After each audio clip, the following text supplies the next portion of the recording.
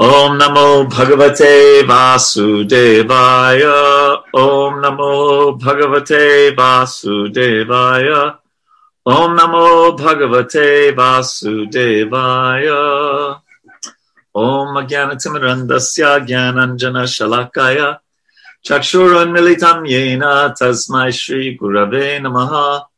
Shri Chaitanya Manobishtam Stapitam Yena Bhutale Swayam Rupa Kadamayam Dadati Swapadantikam Vanchakalpatarubhyascha Kripasandubhyevacha Patitanam Bhavanebhyo Vaishnavebhyo Namo Namaha. Jai Shri Krishna Chaitanya Prabhu Nityananda Shri Advaita Gadadhara Shivasari Gaura Bhakta Vrinda. Hare Krishna Krishna Krishna Hare Hare Hare Rama Rama Rama Hare Hare. So we are studying chapter 17, Mother Parvati curses Chitraketu. We are on verse 17. Welcome. So verse 17, Chitraketu said, so this is his first, he just got cursed by Parvati, Mataji. And how is he going to react? How would you react if you just got cursed for something you thought you were doing pretty innocently or in service to Lord Shiva? You ever been misunderstood in life? I think we can all answer except for Andy, we can all answer in the positive that we've been and usually we tend to defend ourselves. And it may be appropriate in certain circumstances. No, I didn't mean that at all. Oh my gosh, please forgive me. No, what I meant was, right? There's an old song, "Oh Lord, please don't let me be misunderstood." Henry knows that song. I think it's from the Animals. But Andy might know it also. Others weren't born yet. Eric Burden and the Animals. Yes, exactly. So if we were reading this for the first time, we would say, how's Chitraketu going to react to this? What's he going to do? So we're going to find out.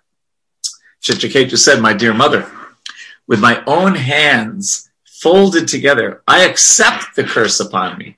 I do not mind the curse for happiness and distress. They're given by the demigods, or here, Daivi Netra, as a result of one's past deeds."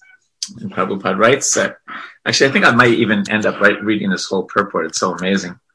Since Chitraketu was a devotee of the Lord, he was not at all disturbed by the curse of Mother Parvati. He knew very well that one suffers or enjoys the results of one's past deeds as ordained by Daiva Netra, superior authority, or the agents of the Supreme Personality of Godhead.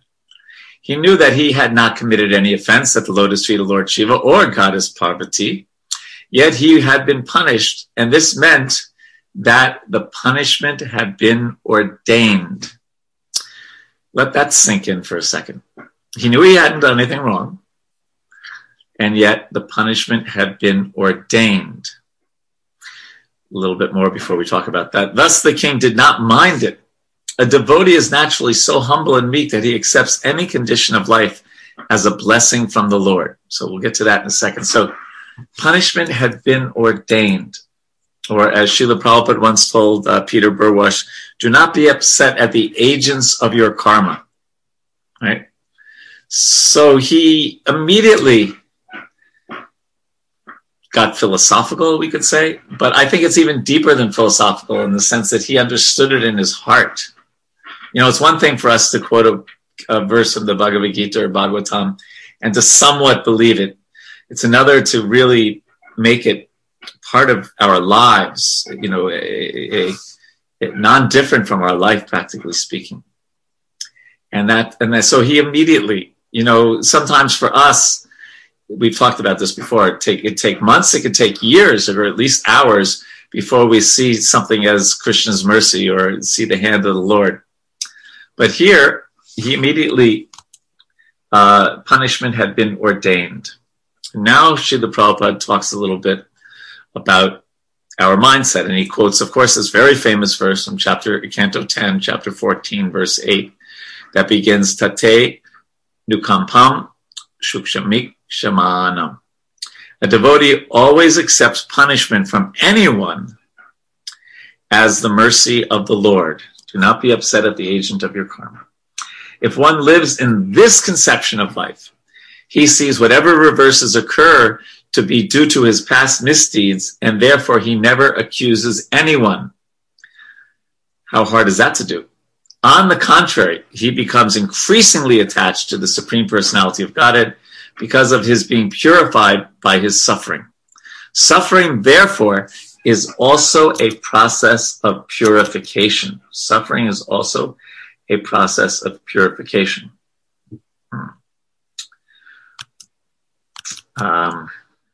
Well, we can read one more paragraph probably, and then we'll start talking. Srila Vishwanath Chakravarti Thakur says, in this connection, that one who has developed Krishna consciousness and who exists in love with Krishna is no longer subject to suffering and happiness under the laws of karma. Indeed, he is beyond karma. The Brahma Samhita says, Karmani nidahati kintu chapakti pajam. A devotee is free from the reactions of his karma because he has taken to devotional service. This same principle is confirmed in Bhagavad Gita, Sadgunan Samatityaitan Brahma Bhuyaya Kalpate. One who is engaged in devotional service has already been freed from the reactions of his material karma, and thus he immediately becomes Brahma Bhuta, or transcendental. And this is also expressed in Srimad Bhagavatam 1.2.21. Shiyante kasya karmani. Before attaining the stage of love, one becomes free from all the results of karma. Now that doesn't mean that things don't still happen to us. I've heard it explained two ways, that sometimes as we make advancement, Krishna uses our karma to teach us lessons. So he could take it away, but sometimes he uses it. And other times we see that, yes, somebody is just in the lap of Krishna. Now, the lap of Krishna doesn't mean that it's just going to be, rose petals falling from the sky. We see that in the obvious case of the Pandavas. But these things are there to glorify the Lord when we glorify the devotee of the Lord, when we see how a devotee reacts to them. So what an amazing reaction. And I think, as we mentioned last week, Maharaj Parikshit had the same reaction, right? It's interesting that Sukadeva is telling Parikshit Maharaj's story because this past time, because Maharaj Parikshit had a very similar reaction to Chitraketu. Okay, let the snake bird or whatever other magical concoction of the young Brahmin boy, whatever. I'm going to hear from the sages, sit down and hear the Srimad Bhagavatam. And no, didn't reverse the curse, anything like that. So what a glorious. So bhakti makes us look at things in a different way. This verse, Tate anukampam shukshamikshmano. We see things that happen to us as our karma and also as the Lord's mercy. So the whole Leela in this case is almost like a love fest, Krishna wanted to bring Chitraketu back home quickly. Parvati became an instrument for the Lord to do that. Chitraketu saw the hand of the Lord in everything. All the great sages that were present got to see this amazing example of a Vaishnava. Lord Shiva got to preach to his wife and to the sages about the amazing glories of a Vaishnava. And when you think about it, this kind of consciousness is the only way to attain peace. Right? Adopting the mode of goodness helps. Things like that. There's certain things that can help. But when they say Bhukti Mukti, when Krishnadas Kaviraj says Bhukti Mukti Siddhi Kami Sakala Ashanta, Krishna Bhakta Nishkam Atta Eva Shanta, that the yogi, the karmi, the jnani, They are ashanta. They're not peaceful. But Krishna Bhakta Nishkam Ata'eva, but the devotee is. What does that mean? It means this, what we're hearing right now in Chitraketu. It means this. It means that it doesn't matter what happens to them. They see it as Krishna's mercy. And as we're going to hear in a few verses later, I know I'm somewhat skipping ahead because all these verses are so connected. But they see heaven, hell, etc. But they don't see the dualities of this world, a Paka devotee. And therefore, they're peaceful. Someone gives them $1 million, they're peaceful. They lose their money, they're peaceful. They see the hand of the Lord. And so what can disturb them if they're seeing Krishna in their lives? So therefore, they're happy. Because as Krishna says, how can there be any happiness without peace? So if they're peaceful, they're happy. And we're going to hear that in a few verses from Vishwam Purna Shukayate. So this is a very, very instructive part of the Bhagavatam. Prabhupada continues, the Lord is very kind and affectionate towards his devotees, and therefore a devotee in any condition is not subjected to the results of karma. A devotee never aspires for the heavenly planets. The heavenly planets, liberation, and hell are non-different for a devotee, for he does not discriminate between different positions in the material world. A devotee is always eager to return home back to Godhead and remain there as the Lord's associate. This ambition becomes increasingly fervent in the heart. Maybe someone can Google the word fervent, because that's a powerful word, because Prabhupada's choosing that. This ambition becomes increasingly fervent in the heart. And therefore, one does not care about material changes of life. Srila Vishwanath Chakrabarti Thakur comments that Maharaj Chitraketu's being cursed by Parvati should be considered the mercy of the Lord. The Lord wanted Chitraketu to return to Godhead as soon as possible, and therefore he terminated all the reactions of his past deeds. Acting through the heart of Parvati, the Lord, who is situated in everyone's heart, cursed Chitraketu in order to end all his material reactions. Thus Chitraketu became Vritrasura in his next life and returned home back to Godhead. Fervent, having or displaying a passionate intensity. Wow. Thank you, Raghunandan Prabhu. So this is a theme that we're going to be hearing more and more. So questions or comments on this verse that we just discussed? Hare Krishna, Prabhu. Yes, Prabhu. This stage is like the Brahma Bhuta stage that Prabhupada is also referring to in the purport. Only people who are on that platform can live like their life like this, even when there are reversals in their life. But if I am going to be attached to the material stuff or the material world, then it's going to be painful when such reversals happen. And you've had experience? Is not there. You've had experience? Yes, okay, so what's your point?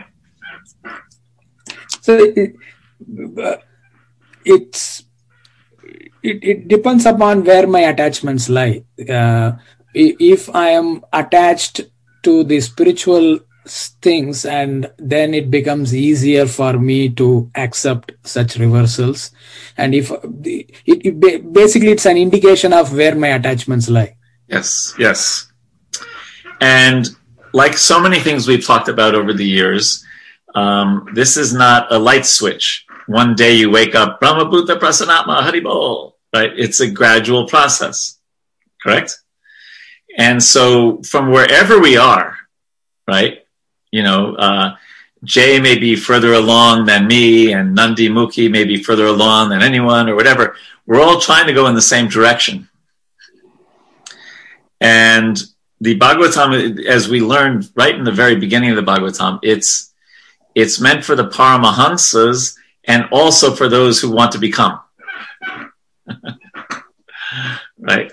So this is very instructive to us. We may not be we're not on the Chitraketu platform, but this is also there to help us gradually get there. And so we can, when things happen to us in our lives, they may be obviously probably in most cases smaller than what happened to Chitraketu. We practice this. That's what we call it, sadhana bhakti. We practice having the right consciousness. And so that's what we want to do. For example, I'm just thinking of an example. So I'm trying to make sure I have enough funds so that I can retire and do full-time service again. Okay. So what if all of a sudden, somebody, I have identity, I'm not Krishna, I'm not asking for this, but I have identity theft and someone, cleans out my funds. So obviously I'm going to try to get them back by, honest means and all that. But maybe someone was going to join me at work a year from now when I was going to retire in 6 months, and they become a devotee and they become one of the leading devotees in the movement, and they make hundreds of thousands of devotees. Right? So who knows that Krishna may have had Krishna had a plan that I didn't see. I don't see around the curve of Krishna's plans, And therefore, I think I've quoted this before, that we walk with faith and not just by sight. Remember that? So that is something that we are trying to cultivate, that we see things as Krishna's plan, especially things that are clearly beyond our control, and we take shelter of Krishna. One of the big challenges that many people in the world have, and I think some devotees also, is that we have things that cause us anxiety, that cause us distress, and we take shelter of some kind of escape instead of Krishna. Whether it's, Netflix or surfing the internet or 18 gulab jamuns or, whatever. And one thing that we're trying to learn is to not take shelter of escapes, but take shelter of Krishna in these trying times. And that takes some practice and determination, and often talking with another devotee and getting their help. Is that all right, Raghunandan Prabhu? Yes, Prabhu. Thank you. Thank you so much. So Chitra writes, in Bhagavad Gita, Arjuna tries to use a similar argument to exit the battlefield, but Krishna tells him that's cowardly. Can you please explain? Well, Arjuna wasn't, it's quite clear actually in one sense. Arjuna was trying to do his own program, as we say in ISKCON. Prabhu, what's your program? What is your program? And Krishna was saying, no, do my program. And then he shows what his program is in the 11th chapter of the Gita, right? He said, the battle's already been taken care of. You can take credit or not. So here, Chitraketu is doing the opposite of what Arjuna did in those early verses. Of course, Arjuna is doing that to show us this perfect example, because we are like the early chapter Arjuna, right? No, I'm going to do my own program. Krishna, I know you want me to go to the temple, but I know you want me to read the Bhagavatam, but tonight's the Super Bowl. Come on, give me a break. So I'm going to do my own. And then by the end, Arjuna says, okay, I'm going to skip the Super Bowl. I'm going to read the Bhagavatam. I mean, just using modern day. But is that all right, Chitra?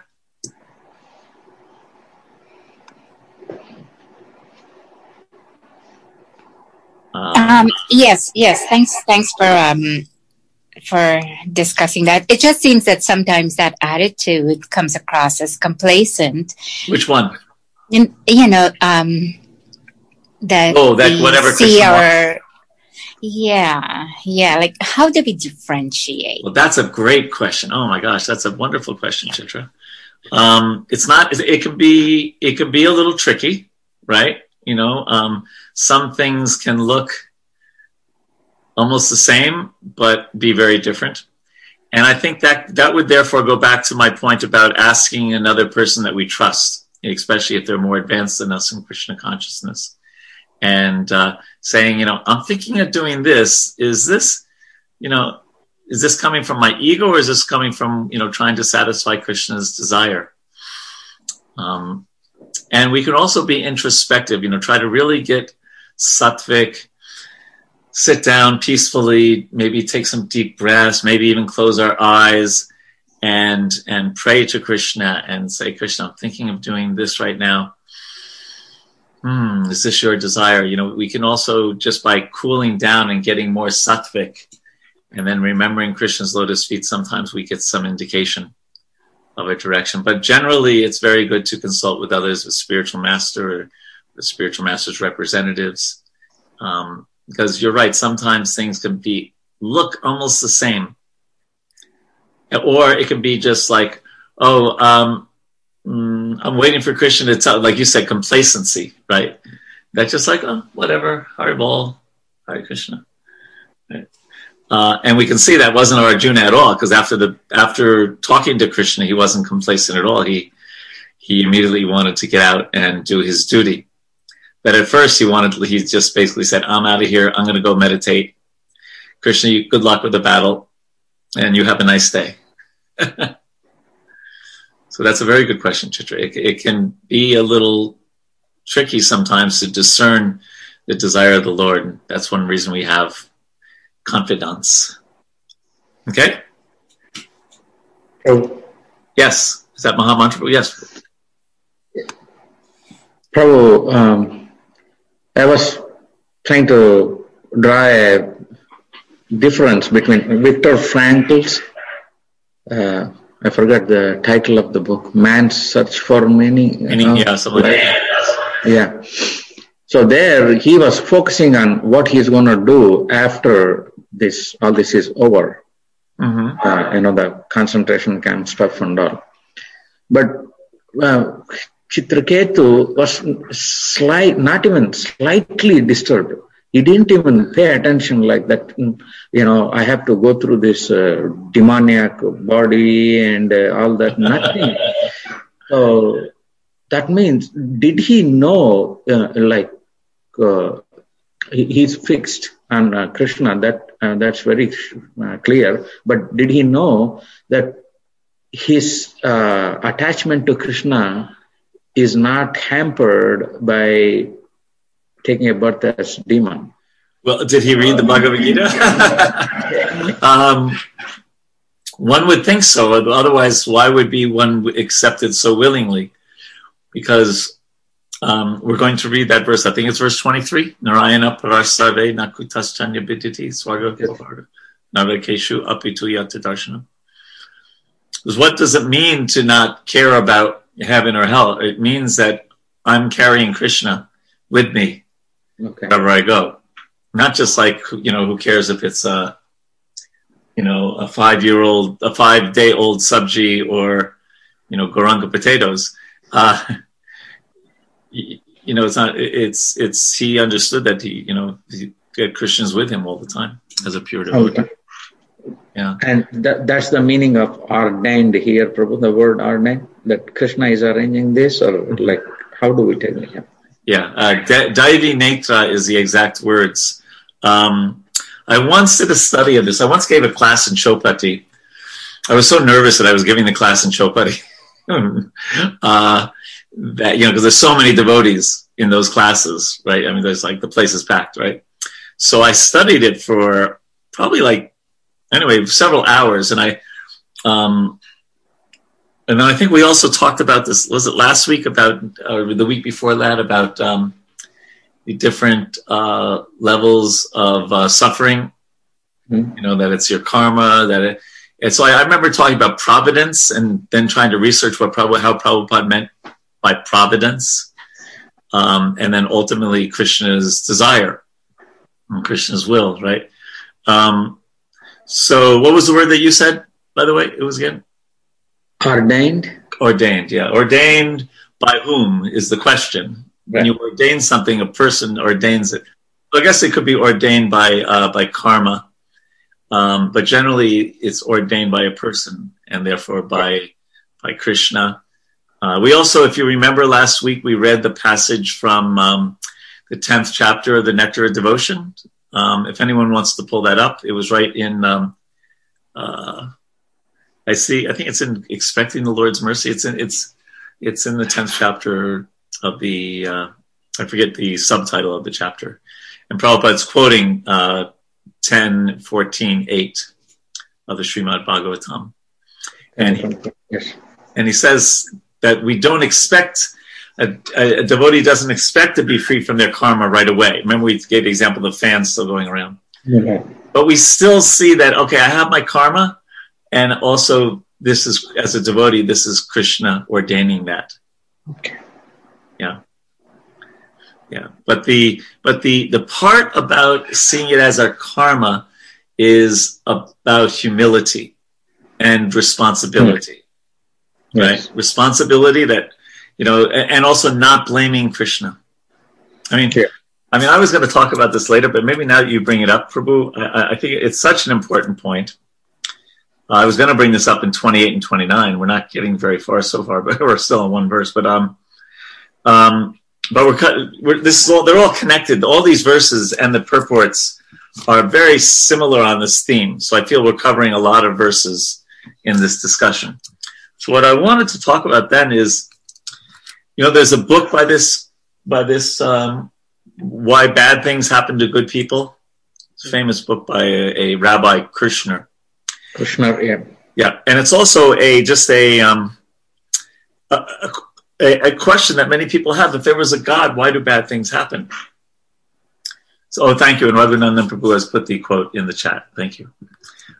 Which I'll read out loud in a minute. But let's talk about this thing. And I was thinking about this yesterday when I was preparing for class.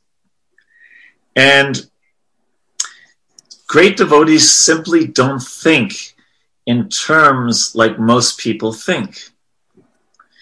From a pure devotional platform, it's the wrong paradigm. That question is coming from the wrong paradigm for a great devotee. Why bad things happen to good people? It's simply not the question that they ask. They ask, how can I do more service in whatever situation I'm in? Okay. And for a non-devotee, that sounds like a crazy question to ask. Like, well, first we should find out whether he's a nice person or not. And you bypassed that and just said, how can I serve you? I just want to serve you and please you. But that's actually the question that an advanced human being will ask. But it's advanced.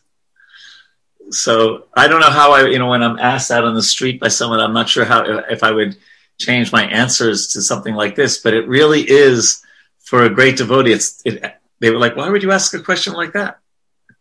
Krishna is all good, and it's all my fault that I've been in this material world for so many millions of years, and my only desire is to serve. I don't care heaven, hell, happiness and distress, one arm chopped off, or this or that. I just want to serve.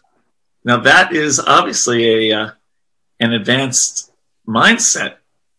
But if we have this mindset, we wouldn't why would somebody ask that other question? Of course, as preachers, we have to deal with that. But I was thinking about that yesterday. It's just, it's looking through a total different lens. Yes. Yeah.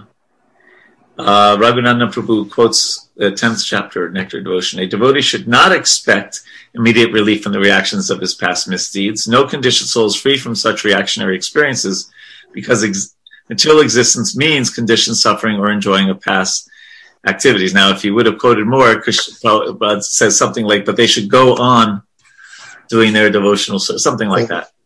Yeah. Right, Raghunandan Prabhu? Something about that? Yes, Prabhu, I will also quote that. Okay, thank you. So it's such but because it's not easy to get to that consciousness we just said, and we may still be like, why do bad things happen to good people? We're still getting there. We're not there yet. Is that all right, Mahamantra Prabhu? Yeah, thank you, bro. That's fine. Other questions or comments? Hare Krishna. Yes, Jay. Last week we sort of discussed the similarities between Bhishma's instructions to Yudhishthira on the battlefield around suffering. And Bhishma Pita mentioned that suffering is due to inevitable time. Kala. I wanted you to elaborate a bit more on that. Is that the same as karma? Because obviously karma happens in due course of time. Or what did he mean by time, kala? Gosh, that's such a good question. And I once gave a talk on that, like, in a different lifetime. Do you know it's Canto 1, Chapter 9. Anyone know the verses? It's towards the end of the chapter. But I do think it's basically time. Now, this also has come up in a paper that I read, written by 914. What's his name?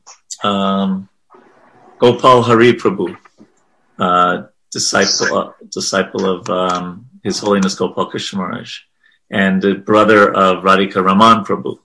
So he wrote all about this, actually. Give me a second. Specifically about Bhishma. I think I quoted it a little bit last week. And give me a second. Okay, let's see. Bhishma. He writes, for example, okay, let's see. So, if it's karma, Bhishma rejects the idea that the Pandavas' distress is a product of their past karma. Indeed, throughout the Bhagavatam's narrative, the Pandavas' good character and spotless reputation are emphasized. Here, Bhishma points out that although the Pandavas always lived righteously, they nevertheless had to undergo immense distress. How could such pure-hearted persons be afflicted by so much injustice? The doctrine of karma makes a person singularly responsible for his or her own fate. Bhishma, however, finds such a view of suffering to be unsatisfactory and proceeds to ponder other causes of suffering. Okay, I hope you don't mind. I know, well, if I share my screen, it's a little easier for you to read along. I know when you read long passages, the tendency is to start falling asleep or whatever. So let me share my screen and read to you out loud so that you can read along. Bhishma suggests that time may be responsible for Yudhishthira's suffering. Quote, and I think that whatever unpleasant has happened to you is brought about by time, kala, under whose influence the entire world, along with its rulers, are carried, just as clouds are carried in by the wind. Now, remember, this is a scholarly book. As we see in some scholars' chapter, the Bhagavata's treatment of time is complex. Let's see if I don't need to read the whole thing. But here it says, the motif of time as a wheel that crushes everything is a powerful and persistent image within the Bhagavatam. Let's go back to Bhishma. Now in the 5th canto, he quotes, the wheel of time acts on those who are not devoted to Bhagavan and is death for the sinful. However, okay, so let's see, usually, I know he's going to go back to Bhishma someplace. Undoubtedly, Yudhishthira was a dear devotee and relative of Bhagavan Krishna, so how could time affect him? Bhishma recognizes this problem, but asks rhetorically, can there be calamity in the presence of Yudhishthira, the son of Dharma, Bhima, the club holder, Arjuna, the carrier of the Gandiva bow, and above all, Krishna, the well-wisher? This verse resonates with the Bhagavad Gita's final text, which declares that victory, morality, power, and opulence was always accompany Krishna and Arjuna. Thus, Bhishma seems to reject time as an explanation for the Pandava's suffering and turns next to destiny. Okay. In the Bhagavatam, the cause of human suffering is frequently identified as Daiva. Remember we saw Daiva Netra in our verse today? Bhishma, destiny or fate. Bhishma has already discussed karma and time as possible cause of Yudhishthira's suffering. Now he points to fate. Therefore, this suffering is all due to the power of providence, Daiva. Now, let's see. It is difficult, however, to uphold such a clear distinction between karma and Daiva in the Bhagavatam. The text presents destiny in a variety of ways. This is what I was trying to say before we turn to this. 3 of which seem to occur most frequently. Destiny often refers to 1, the results of karma, 2, the inevitable progress of time, and 3, the will of the gods or of Krishna, Bhagawan. Anyway, it goes on. Thus the Bhagavatam speaks of Daiva either as the power of Kala, the result of karma, or the will of Bhagawan. As we have seen, Bhishma rejects karma and time as possible causes for Yudhishthira's suffering. And so the remaining possibility here is the will of God. And then he goes into a whole explanation, which I won't discuss now. So time is one of the things that is mentioned, Jay, along with others. And then what does he mean by time? Time can be connected with Daiva and other things. But ultimately, a devotee sees the hand of the Lord. Is that all right? Yeah, that makes sense. Yeah.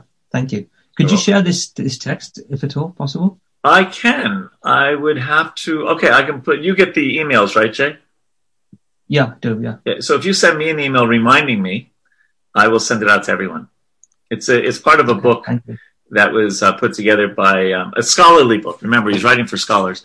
Put together by Krishna Kshetra Maharaj and Radhika Raman Prabhu, and this is one chapter of it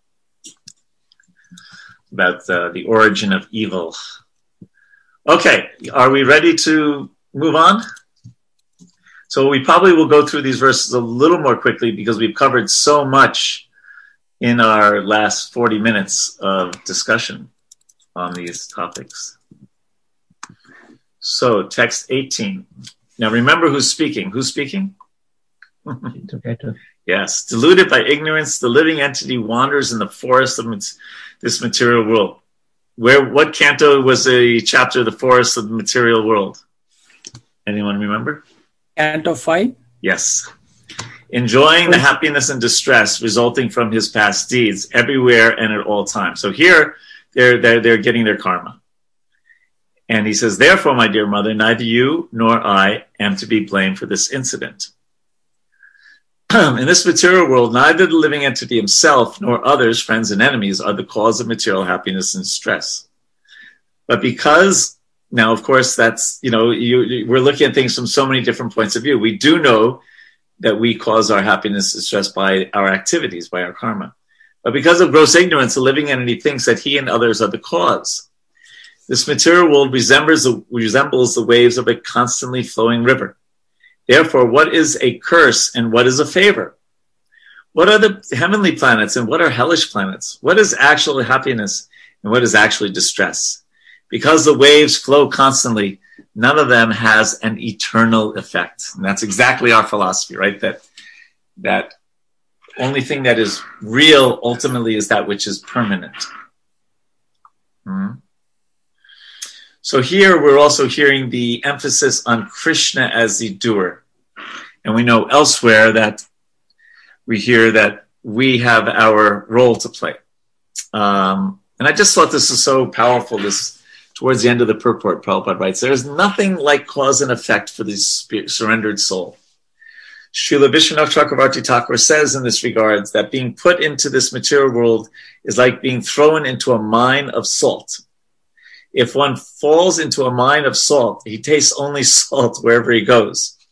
Similarly, this material world is full of miseries. The so-called temporary happiness of the world is also misery. But in ignorance, we cannot understand this. So when you go to work on Monday and someone says, oh, how are you today? Well, they don't say Prabhu. How are you today? So-and-so. And you say, well, just waiting for the misery to come. Right? Or I'm swimming in an ocean of salt. Or, Well, I was going to say I'm okay, but I know from my philosophy, from my faith, that actually just misery's around the corner. see what they say to that. What I've been saying lately, and it even throws people off, is that I've been saying, I'm feeling grateful. That's what I say. And then I try to think of Krishna as I say that. That throws people off, but in a kind of a nice way. Because they're expecting you to say, I'm fine, how are you? Right? That's like, right, yeah. Okay. When one comes to his senses, when he becomes Krishna conscious, he is no longer concerned with the various conditions of this material world. He is not concerned. Now listen, wouldn't this be lovely? He's not concerned with happiness or distress, curses or favors, heavens or hell. He sees no distinction between them. Next verse. The Supreme Personality of Godhead is one. Unaffected by the conditions of the material world, he creates all the conditioned souls by his own personal potency. Because of being contaminated by the material energy, the living entity is put into ignorance and thus into different conditions of bondage. Sometimes by knowledge, the living entity is given liberation. In Sattva Guna and Raja Guna, he is subjected to happiness and distress. The Supreme Personality of Godhead is equally disposed towards all living entities. Therefore, no one is very dear to him, and no one is a great enemy of him. No one is his friend, and no one is his relative. That's, of course, as Super Soul. Being unattached to the material world, he has no affection for so-called happiness or hatred for so-called distress. So that's another way to look at it, that he's equal to everyone. He's not dear or enemy in the material sense. The two terms, happiness and distress, are relative. Since the Lord is always happy, for him there is no question of distress. Although the Supreme Lord is unattached to our happiness and distress according to karma, and although no one is his enemy or favorite, he creates pious and impious activities through the agency of his material potency. Thus, for the continuation of the materialistic way of life, he creates happiness and distress, good fortune and bad, bondage and liberation, birth and death. And then, I don't know if we should get into this, but kind of a review of the Bhagavad Gita here in the purport in the beginning. Although the Supreme Personality of Godhead is the ultimate doer of everything, in his original transcendental existence, he is not responsible for the happiness and distress or bondage and liberation of the conditioned souls. These are due to the results of the fruitive activities of the living entity within this material world. By the order of a judge, one person is released from jail, another is imprisoned, but the judge is not responsible for the distress and happiness of those different people. It is due to their own activities. Although the government is ultimately the supreme controller, the justice is administered by the departments of the government, and the government is not responsible for the individual judgments. And then Prabhupada gives a really interesting analogy here. Another example, this is at the very end, given in this regards, is that lilies open and close because of the sunshine, and thus the bumblebees enjoy or suffer. But the sunshine and the sun globe are not responsible for the happiness and distress of the bumblebees. Very nicely worded. And I guess just as a refresher, you all know this, we've discussed this, but I'll read straight from Surrender Unto Me, just in case we need a refresher on how this all relates. How the living entity in the tight grip of material nature is the doer can be compared to the attempt of a small boy to lift a weight he has just seen his father lift. The boy first desires to lift the weight and then tries. He cannot possibly succeed. But his father sees the small boy's desire, stands above him, and out of affection does the actual lifting. Thus, the father has actually lifted the weight, but he cannot be considered the only lifter. Unless the desire had been expressed and the attempt made by the child, the father would never would have helped, and the weight would not have been lifted. The living entity should not, like the child, become bewildered by false ego and pride and consider himself the doer of activities that he has no ability to perform. That does not mean, however, that the living entity can avoid the responsibility of having performed the activity, because it was he who expressed the desire, he who made the attempt, and he who wants to enjoy the fruit. When the living entity is ignorant of his eternal relationship with Krishna, he chooses his position as independent enjoyer, which in turn welds him to material nature and places him under its control. Thus, he is responsibility for his own reactions. So any questions or comments on this point?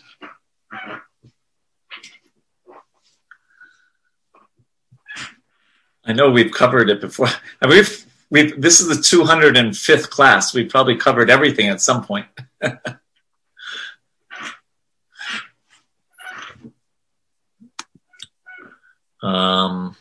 And Anandarupa has put in some verses here about the 5 causes of action. Thank you very much for that. And Sugandha has quoted from the, about time. I assume that's time, verse 14 of the 9th chapter. Thank you. So shall we carry on? Unless you have other thoughts on this. I thought I'd just read from the Surrender unto Me to just refresh our memory on that example, which is a very nice example, isn't it? It's a very nice explanation. Yeah. Okay. Then let us carry on. Text 24. O Mother, you are now unnecessarily angry. But since all my happiness and distress are destined by my past activities, I do not plead to be excused or relieved from your curse. Although what I have said is not wrong, please let whatever you think is wrong be pardoned. So he's not asking for freedom from the curse, but he is asking to restore the relationship with Parvati and maybe not be excused from the curse, but be excused from the offense. Such a nice thing. Okay, you could do with me whatever you want, but I never want to commit Vaishnava aparad. That's like a devotee's mindset. So what an exalted consciousness.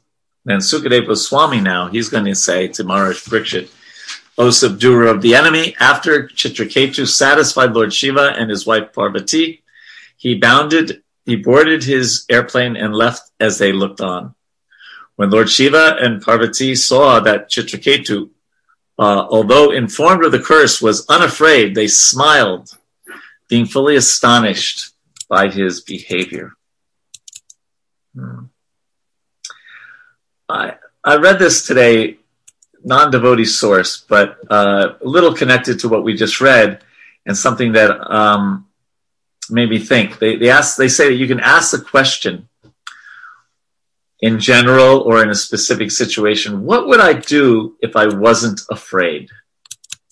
What would I do if I wasn't afraid? Because fear is we say of the 4, eating, sleeping, mating, and defending, that fear is sometimes the strongest, the defending. And we also know that to be Krishna conscious is to not have fear. Abhay or Abhay Charan or Abhay Charanaravinda. Right? So what would I do if I didn't have fear? If I wasn't afraid to talk to that person, I wasn't afraid to try that, I wasn't afraid to do this in my life, I wasn't afraid to take shelter of Krishna. What would my life be like if there wasn't that fear? Now, certain fear, there's a book called The Gift of Fear. Maybe some of you have read that, and it talks about I remember we used to apply it to child protection, that we do need to train young children to be, appropriately reactive if a stranger is starting to act weird around them or something like that, trying to hurt them in one way or another. So some fear is appropriately applied. But when you sometimes fear, for example, surrendering to Krishna, right? We have different kinds of fears. Anything on fear or this point?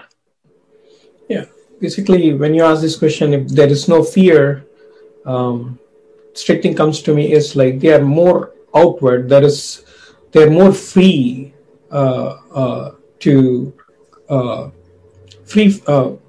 they're more free to speak anything, and then more direct, and they're more truthful. So yes, those are the good qualities I see there. Very good, Shakshi Gopal Prabhu. Yes, sometimes fear can really hold us back from doing what we want to accomplish in life, and especially as devotees. Now, there are things that what are some things we should be fearful of? Fearful of Maya. Of Maya?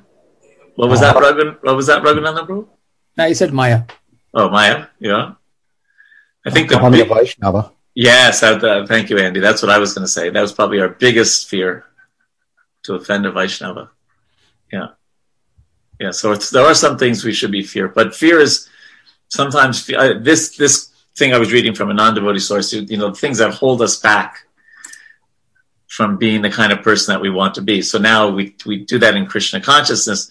The fear of really getting into kirtan, the fear of really, spending our time in associating with devotees or whatever, the fear of just not giving ourselves to service like that. Okay, so should we carry on then? 26.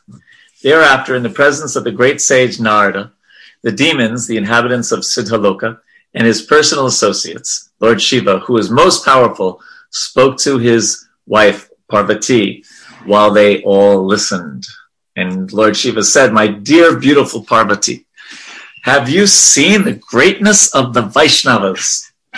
Being servants of the Supreme Personality of Godhead, Hari, they are great souls and are not interested in any kind of material happiness." And then the next verse is a very famous verse that Srila Prabhupada is very, very fond of quoting. If you want to memorize a verse, this would be one of them that I would recommend.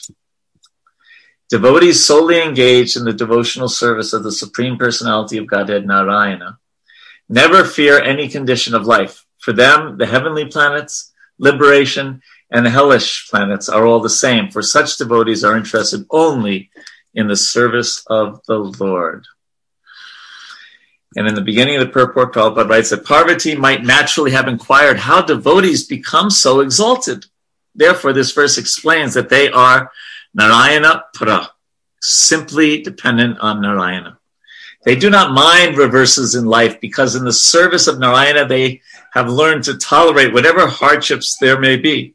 They do not care whether they are in heaven or in hell. They simply engage in the service of the Lord. This is their excellence. They attain this by taking shelter of Krishna. So powerful. And then let's connect this with 29. Because of, Lord Shiva continues, because of the actions of the Supreme Lord's external energy, the living entities are conditioned to in contact with material bodies. The dualities of happiness and distress, birth and death, curses and favors are natural byproducts of this contact in the material world. And Prabhupada writes, this is towards the end, those who are not Narayana Para, pure devotees, must be disturbed by this duality of the material world, whereas the devotees who are simply attached to the service of the Lord are not at all disturbed by it. And then the last sentence, because they fix their minds on the lotus feet of the Lord and concentrate on the holy name of the Lord, they do not feel the so-called pains and pleasures caused by the dualities of this material world. Very exalted consciousness. Very wonderful. By the way, don't be a little tricked. Dualities here are kind of a bad thing, or they have to do with material consciousness. And sometimes we speak of dualism as something good, the living entity and the Supreme Lord, because as opposed to monism or impersonalism or Mayavadi. So we may use the same word in a positive way and in a totally different context in a negative way, just to make that clear. Because we do believe in dualities in that sense, the living entity and the Supreme Lord too, that have a loving relationship. But the dualities of this world, happiness, distress, etc., that we try to transcend. Again, these points that we've made at quite some length in our previous discussions, pretty much on this, but just this comes about by Krishna consciousness, not by. We can practice being indifferent to happiness, distress, pain, and pleasure, but ultimately it comes naturally to a devotee whose mind is fixed on Krishna. Some questions or comments? Okay. Let's see something. Oh, what does Sugandha put something? Vishwanath Chakravarti explains with an example. Just as a father sometimes mercifully gives a cup of milk to his small son and at other times mercifully gives him bitter medicine. At other times embraces and kisses him, and at another time spanks him when he is naughty. So the Supreme Lord, who is like our Father, knows what is actually good and bad for me. Oh, so thank you very much. Anandarupa is being very thoughtful. There's noise in the house. Okay. Miseries are mercy of Krishna. Now that, is not easy to understand, but that is what we're getting here. And this is even harder, perhaps. They're so-called miseries because they're not permanent. That doesn't mean that we don't have compassion to our fellow Vaishnavas. And when something happens to them, we don't immediately say, Prabhu, this is totally your karma. What a great opportunity for making advancement. Just get with the program. We may, like we said many times before, to help someone come to the level of Tatenu Kampam, the verse that adopts this consciousness, we sometimes have to walk with them and help them realizing it. But like pushing them doesn't generally work unless they really know us well, they really trust us, and they know a priori that we're only doing this for their benefit. Then it can sometimes work. But it is a very deep, that verse. If that verse says, as we've spoken about at least 4 or 5 times, the verse says you attain the kingdom of God by having that consciousness. So going back to God is not an easy thing. And that consciousness is proof that you are ready to go back to Godhead. Jiveti yo mukti pade sadayabak is the Sanskrit. Anandarupa Devi says, for example, when someone approaches asking for help in their suffering, we don't just show them beads saying, just chant, all will be okay. We can listen to them and offer help when appropriate, and of course share teachings in relevant way. Beautifully said. Beautifully said. That means we don't give them medicine. So it's like, we want to have good bedside manners. That's what will help people take the medicine. But we also don't want to do, we don't want to swing the pendulum the other way. We have such good bedside manners, we forget to give them the medicine. So it's a good, healthy balance. And in the old days, we pretty much forgot about the bedside manners. We just said, open your mouth. Take this. Yes, Mahamantra Prabhu. You're muted, I believe. So I would like to read Srila Vishwanath Chakravarti Thakur's rendering of comment for this Taten Kampam. This is quoted in Nama Rahasya Prabhu by Sachinandan Maharaj. He says, Srila Vishwanath Chakravarti Thakur offers a deeper understanding. He says that both happiness and distress are a result of bhakti. Happiness comes when bhakti is performed correctly, and suffering arises when devotees commit aparadhas or offenses. However, both the sweet and the bitter results are simply Krishna's mercy. It's just like a father who sometimes makes his son drink milk and sometimes bitter juice made from nimba leaves. The devotee thinks, I don't know, but the Lord, like a father, knows what is good and bad for me.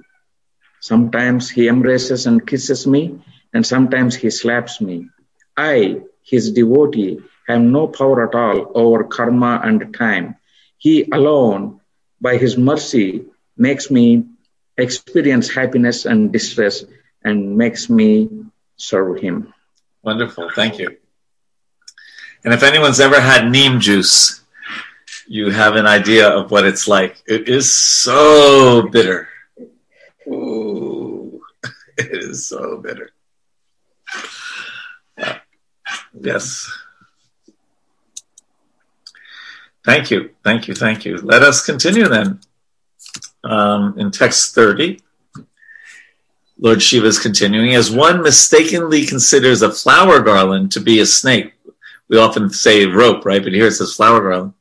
Or experiences happiness and distress in a dream. So in the material world, by a lack of careful consideration, we differentiate between happiness and distress, considering one good and the other bad. Prabhupada writes, in this connection, there is a statement by Prabodhananda Saraswati. Vishwam Purna Sukhayate. Remember we quoted that earlier?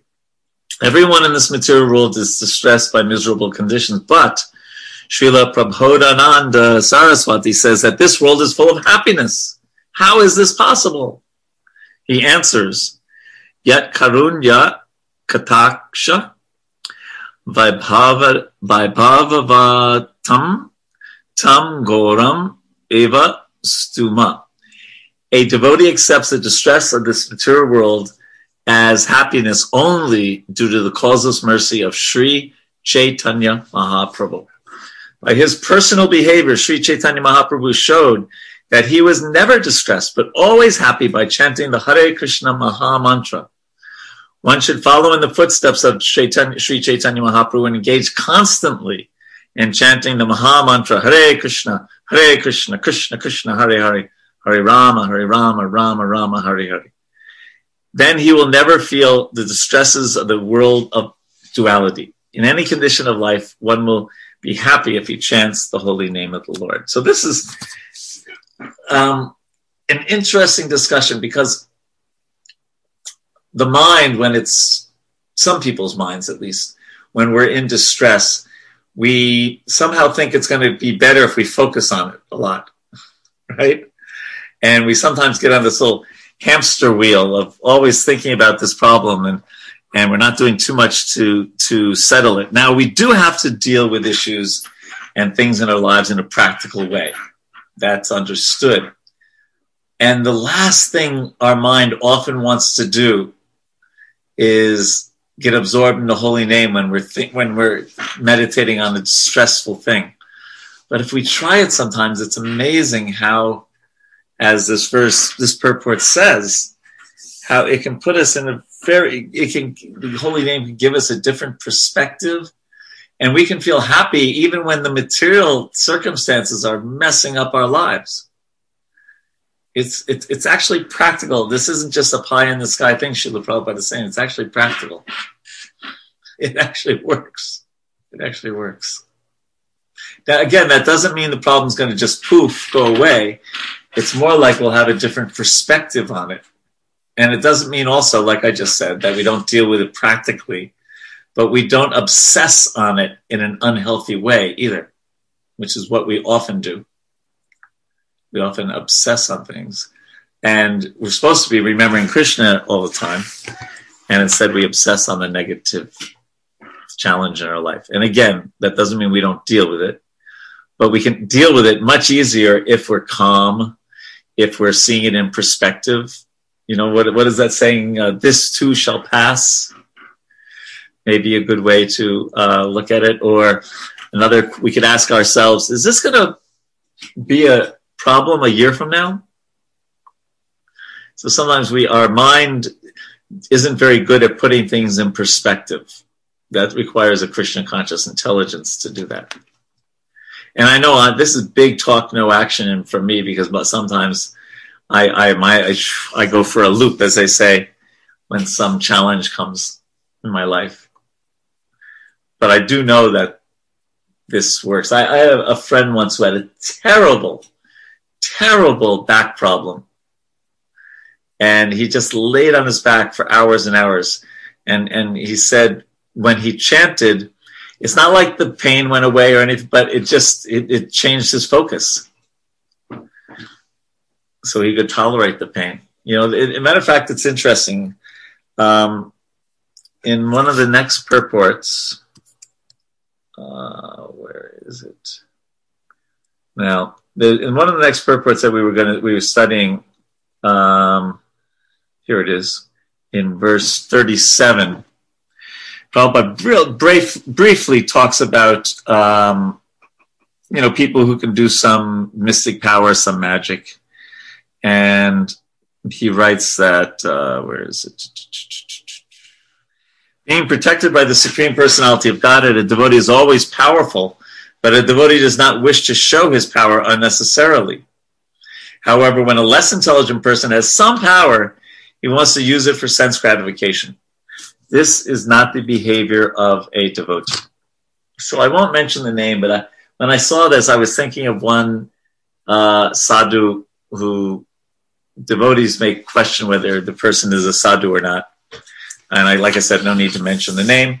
And I went to their website and they talked about all the different miracles that the sadhu did. You know, healing this and healing that.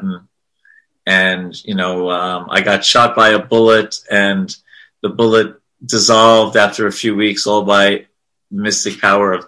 So whether those are true or not, it doesn't really matter to a devotee. But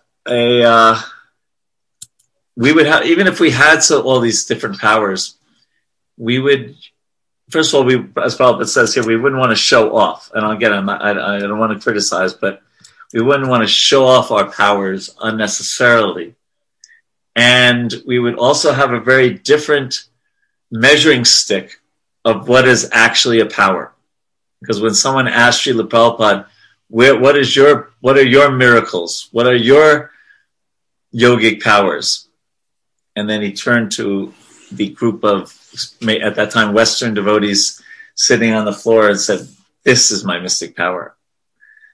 They were hippies and now they're happies, you know, or something along those lines, right? That we've taken to Krishna consciousness. And that really is the power. The real power is the power of love, the power of bhakti.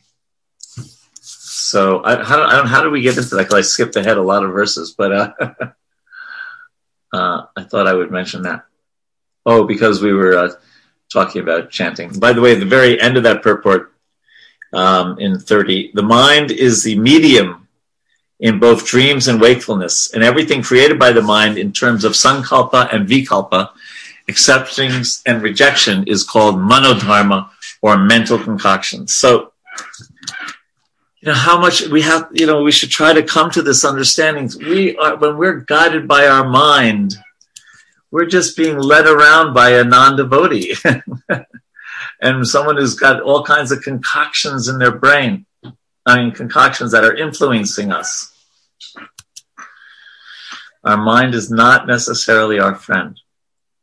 So it's accepting and rejecting based on a mental concoction instead of based on Krishna consciousness. Any comments on that? Hare Krishna, Prabhu. Yes, Nandimukhi. I'm very grateful for you mentioning about this obsessing with the duality of happiness and distress. And also in connection with what we have previously discussed about fear, I think this obsession with the duality of happiness, distress creates much more amount of fear than the duality of happiness and distress itself. Very nice point. Yeah, for example, if you're just been obsessed with having to obtain something, then before you obtain that something, you have a lot of anxiety. And when you're having that something, you also have a lot of anxiety of losing it. Yes. And after all, when you actually lost it, you will be in so much grief. Yes. And even you want to revenge or do something. So I think this obsession with the duality of happiness, distress actually carries away, actually confine us in focusing narrowly on obtaining happiness and distress instead of broadening our vision to look beyond just the duality itself, but the origin of happiness and distress. You're a real philosopher, Nandimukhi. That's very nicely said. Very nicely said. And the reality is that literally there's millions of human beings that just all day long are on their manodharma, accepting and rejecting according to mental concoctions, thinking to accept happiness and reject distress, and not ever being able to transcend and experience real happiness. Well said. Something that you said while you were talking reminded me of one of the reasons why I bought a 2005 used Prius instead of a new car. You know, I just figured that, well, if it gets dinged or something happens to it, I'm not going to get all worked up about it. Whereas if it was a new car, I might be really, oh no, I can't believe my new car just got a dent. You know. So I'm not saying that's very spiritual. I'm just telling you the reality of what I went through. Sometimes, yeah. Jay has put in a famous part of Viktor Frankl's teachings are about the between the stimulus and the response, there should be a pause. And we should decide on how we react. There's so many stimuli that happen to us in our life, whether our child comes home with a bad grade or a ding in our new car, or our, you know,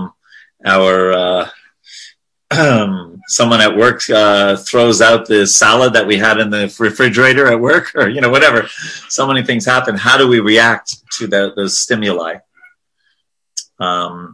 is important, and probably one of the main teachings in that book. I don't mean to pop your bubble too much, Jay, but or anyone, but there's some criticism of Viktor. It's not a big deal, but apparently records show that he spent a very little amount of time in concentration camps, although he kind of hints in the book that he spent a lot of time there, like some days, apparently, according to Yogeshwar Prabhu, who's a scholar on the Holocaust and has written several books on it. But it doesn't take away from the efficacy of some of the points that he's making. It's just, I probably shouldn't have even said it. I hope I didn't ruin your day, Jay. Because it is a good read, and it is a good point that he makes there, especially about the stimulus response thing. Yeah, and he has his type of therapy, isn't it called logotherapy? I think the kind of therapy that he applied. Yeah. Okay. Shall we carry on? Thank you, Nandimukhi, for that very helpful points that you made. And Sugandha has put the point about beating our mind with shoes and brooms. Another way is to neglect the mind sometimes. We've talked about that in the past. Okay, let us carry on. We got 11 more minutes, and we are on 32. Is that correct? No, 31. 31. Persons engaged in devotional service to Lord Vasudeva, Krishna, have naturally perfect knowledge and detachment from this material world. Therefore, such devotees are not interested in the so-called happiness or so-called distress of this world. And so this is the main point, and it's that, you know, we should remind, if we develop our love for Krishna, if we chant nicely, if we read the Shastra, if we worship the deities, we will naturally get knowledge and detachment and be equipoised in happiness and distress. And then Prabhupada proves it by quoting this famous verse in Canto 1, Chapter 2, verse number 7. Prabhupada writes, the speculative philosopher tries to understand that this material world is false by cultivating knowledge, but this understanding is automatically manifested in the person of a devotee without separate endeavor. Vasudeva Bhagavati Bhakti Janayat Yasu Vairagyam Janayat Yasu Vairagyam Gyanam Cha Ahitukim. Causelessly comes to the devotee. Very, very important point. Earlier it says a devotee does not need to cultivate knowledge to understand the falsity or temporary existence of the material world, because of his unalloyed devotion to Vasudeva, this knowledge and detachment are automatically manifest in his person. That doesn't mean we don't read the Bhagavad Gita, read the passages in the Bhagavatam that help, that teach these things, but we get the knowledge, it becomes realized knowledge by dint of our bhakti. Otherwise, people just think that they're liberated. Therefore, Prabhupada writes, therefore, unless the so-called Gyanis take shelter of Vasudeva, their speculative knowledge is imperfect. Yanyera vindaksha vimuktamanina. They simply think of becoming free from the contamination of the world, but because they do not take shelter of the lotus feet of Vasudeva, their knowledge is impure. Okay? It's an important point to know in our Krishna consciousness development. Krishna makes this point in chapter 7 of the Bhagavad Gita quite clearly. The next verse, 32, neither I, Lord Shiva, nor Brahma, nor the Ashvini Kumaras, nor Narada, or the great sages who are Brahma's sons, nor even the demigods can understand the pastimes and personality of the Supreme Lord. Although we are part of the Supreme Lord, we consider ourselves independent, separate controllers, and thus we cannot understand his identity. He holds no one as very dear and no one as inimical. He has no one for his relative, and no one is alien to him. He is actually the soul of the soul of all living entities. Thus, he is the auspicious friend of all living entities and is very near and dear to them. So isn't that interesting? So we have to, if you look at this, you might say, huh? What? It says no one is dear, no one's inimical, no one's his relative, no one's alien. Then it says he's a friend of everyone and he's dear to everyone. So now we know the answer to this. The first part is talking about material relations and people's entanglement in the material world. And the latter part is talking about the existential reality that Krishna loves everyone. He's everyone's friend, and everyone, especially when they take to bhakti, can be dear to him. And the next two verses.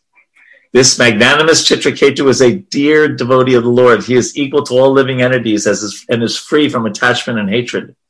Similarly, I am also very dear to Lord Narayana. Therefore, no one should be astonished to see the activities of the most exalted devotees of Narayana, for they are free from attachment and envy. They are always peaceful, and they are equal to everyone. And we talked about why they're always peaceful, because they see Krishna's hands in everything. Sri Sukadeva Goswami said, O king, after hearing the speech by her husband, the demigoddess Uma, the wife of Lord Shiva, gave up her astonishment at the behavior of King Chitraketu and became steady in intelligence. The great devotee Chitraketu was so powerful that he was quite competent to curse Mother Parvati in retaliation. But instead of doing so, he very humbly accepted the curse and bowed his head before Lord Shiva and his wife. This is very much appreciated as the standard behavior of a Vaishnava. Prabhupada writes, Chitraketu very sportingly felt that since the mother wanted to curse him, he could accept this curse just to please her. So that's an interesting.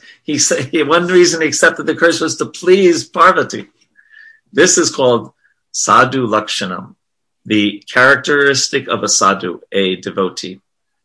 As explained by Sri Chaitanya Mahaprabhu, Trinadapi sunichena tororapi sahishnuna.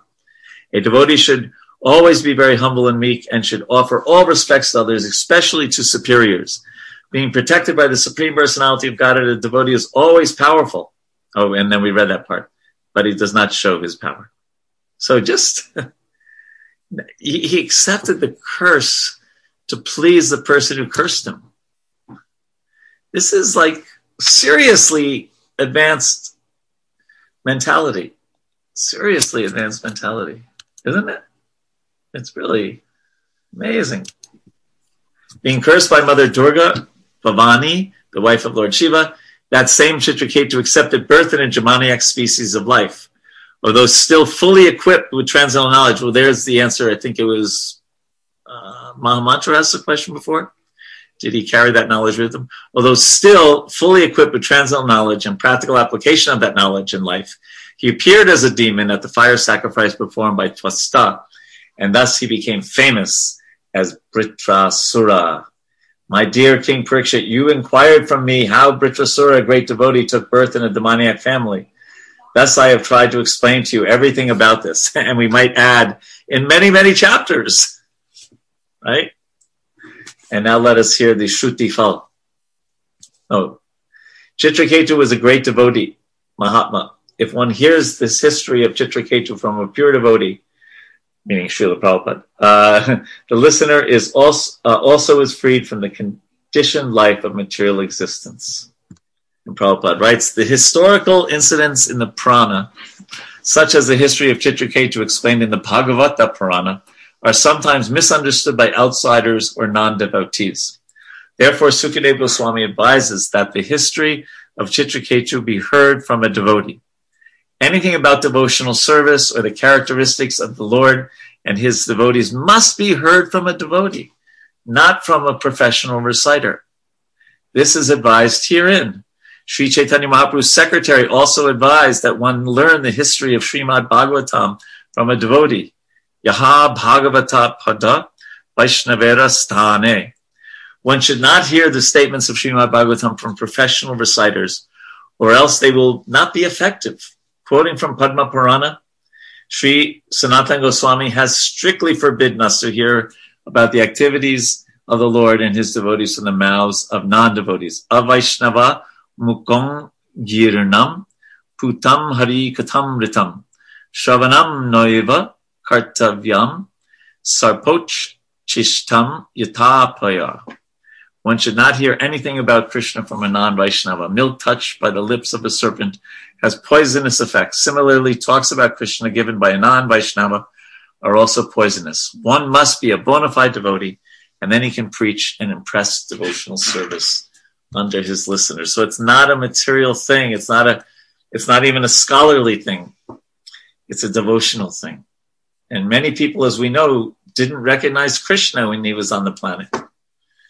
It takes love to understand someone, isn't it? It takes love to understand someone.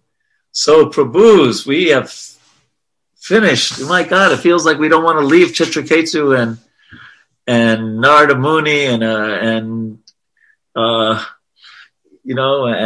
Vitrasura and Indra. And it was a long, wonderful trip.